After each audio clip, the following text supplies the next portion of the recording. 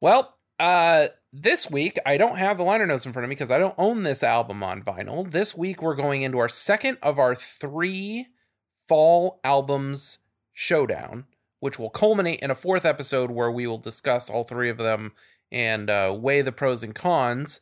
When we ran this poll, I'll tell you when I ran the poll. You and I were talking about Transatlanticism, how it's the perfect fall album. And this was November 1st, 2019. Oh, the world was such a simpler place back then. Huh. We talked about which is Jimmy Eat World's Transatlanticism when it comes to late night / cold weather vibes. And we got 48 votes. Clarity took the cake, which we've already talked about. However, I did get a couple write-in votes. It's much easier for me to see it on Facebook than it is on Instagram. But both Yaz Nasty, who I feel like we've brought up several times on the pod, he posted the GIF with the flickering light version of the Futures album art. Uh-huh.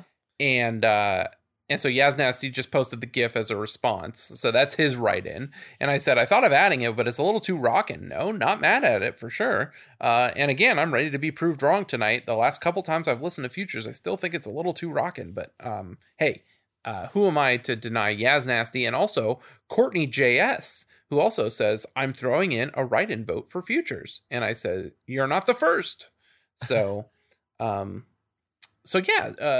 figured today we would continue with our trend of listening to these albums all the way front to back, discussing the creation of them, talking about our history with these albums, and generally try to feel these fall vibes as we sunset the year 2020. How does it sound, Justin? That sounds good to me, man.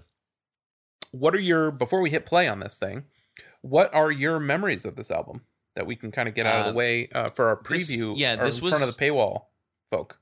This was big for me. 2004 was a time where I was transitioning in my life and becoming my own person.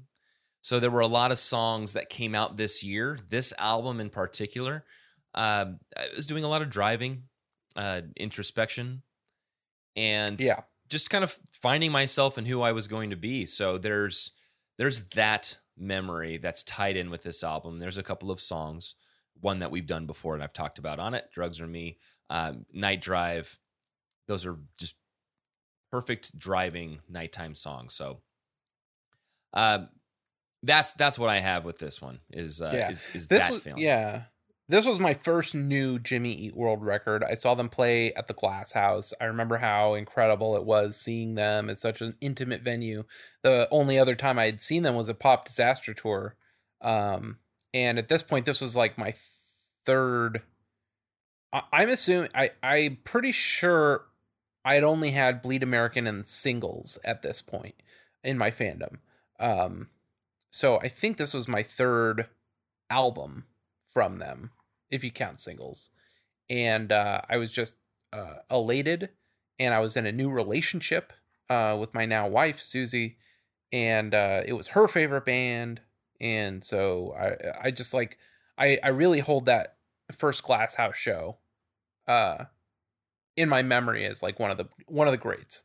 So without further ado, why don't you go ahead and count us down as we hit play on the 2004 album by Jimmy Eat World, Futures.